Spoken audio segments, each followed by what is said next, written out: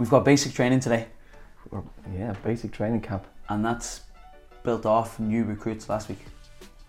It is indeed. Last week we did workout. What day was that again? Wednesday, was it? I think it might have been the week before. No. Yeah, sorry. Week before was the 200 meter run, and then you come back in and you have to do the wide grip strict pull-ups. Oh wow, that and was then 2 weeks ago. The narrow, and then the regular. Mm-hmm. And we call that new recruits because we were saying that we're going to recruit new tissues with the different grip widths of pull-ups. And that's what gets us often over a strength hump in progress towards full pull-ups or more pull-ups. Yeah. So we're now getting those sets of 2 wide, narrow and normal. And we're doing bigger sets on each. So 15 wide grip strict pull-ups to start the workout. So basic training is the next step a new recruit into the army will go into. All right, so we're getting those new recruits and we're putting them through some basic training. I like it. All right.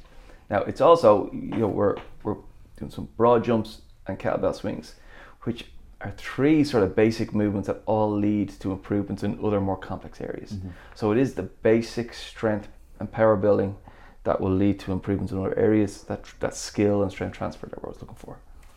Perfect. And what's the stimulus for this workout today? The stimulus, so how it should feel. Yeah. The wide grip strict pull-ups, the 15 of those at the start should feel like I have to do them in sets, break them up and manage them a bit. Okay. They should all feel relatively heavy if it's strength work. Then we're into 15 broad jumps. They should all be, every single one of those should be high effort. Like I have to put everything into it to make the distance. So if the prescribed distance 6 or 4 foot is not at your edge, if it's too easy, you should give yourself a harder challenge. The RX Plus is 8 and 6. Even if it's somewhere in between RX Plus, make it hard. Yeah, it's really designed to train the hip to its fullest capacity. It needs a big effort. Yeah. And then the 50 kettlebell swings, they should be done in big sets, unbroken if possible.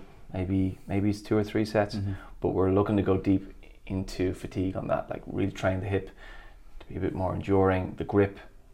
If you think about the pull-ups, training the shoulder strength, the broad jumps, the hip strength, and then there's a bit of both in the kettlebell swing. It's a lot of grip and shoulder stability with a lot of hip power. So it's a kind of combination where we condition both sides of the movement. Yeah. So the broad jumps, that's interesting what you said about it. Like it should be almost a max effort jump every time. The last time I did a class with them, I was able to jump, turn around quickly and jump back again, and it was almost like not quite rebounding, but it wasn't far from it. I was just able to go really fast. Yeah. So I should slow that down, try jump further this time, and really work on that hip power. Just a tad, because it's also trying to be, it is a conditioning workout. Yeah. We're trying to get better condition. We're trying to work at an intensity that gets us tired. So I don't want to slow down so much that I catch my breath. I don't lose my breath at all, basically. Exactly. And you think about the kettlebell swing, we can get through those 50 with half hip flexion, so the hips don't go back too far, and we can snap the hip open but not too hard, and get through the 50 quickly, but it's not going to train the hip as much as we would like. So the benefit of this workout is the next time you snatch or you clean, that your hip opens with more power and snaps shut with more speed as a result of this workout. So you want to make the hip movement bigger. It will slow you down, it will make you more tired, but that's where it's definitely about trying to get fitter and more powerful rather than your score today. I hear you. We're changing the grip every time on the pull-ups. Yeah, round 2 it'll be narrow grips, and then round 3 it'll be conventional grips. And is that to keep you fresh enough to keep moving, and then also work on the new recruits that we were? It's a bit of both. It's more the second. Right.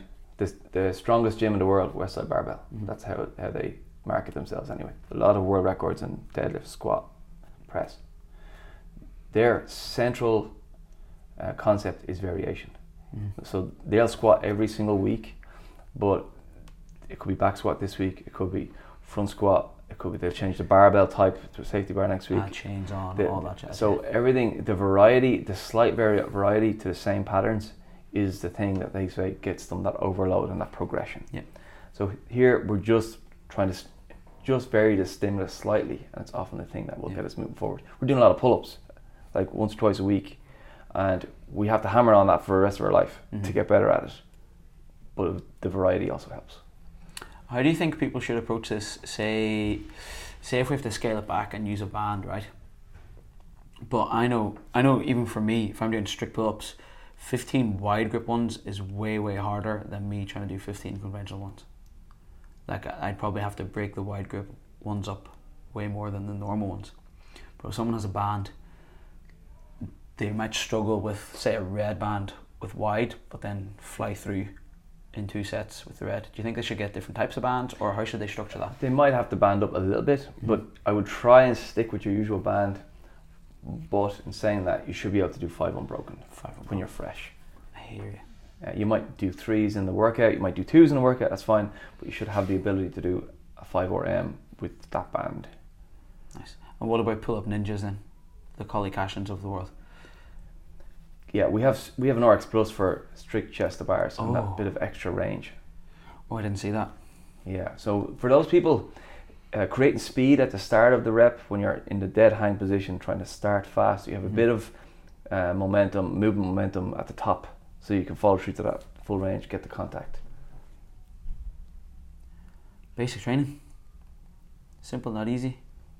What's the time cap on this one today? The time cap, now there is a question. I feel like it's quite long.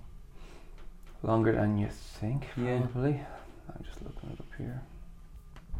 If I can find it. It is 21 minutes. 21 minutes. Yeah, so we've given a bit of a longer cap so people can work their way through the strict work and really put effort into those broad jumps. We might have some people go really fast in this, but maybe it might be better to go slightly slower, like you mentioned, and put the power into the hips.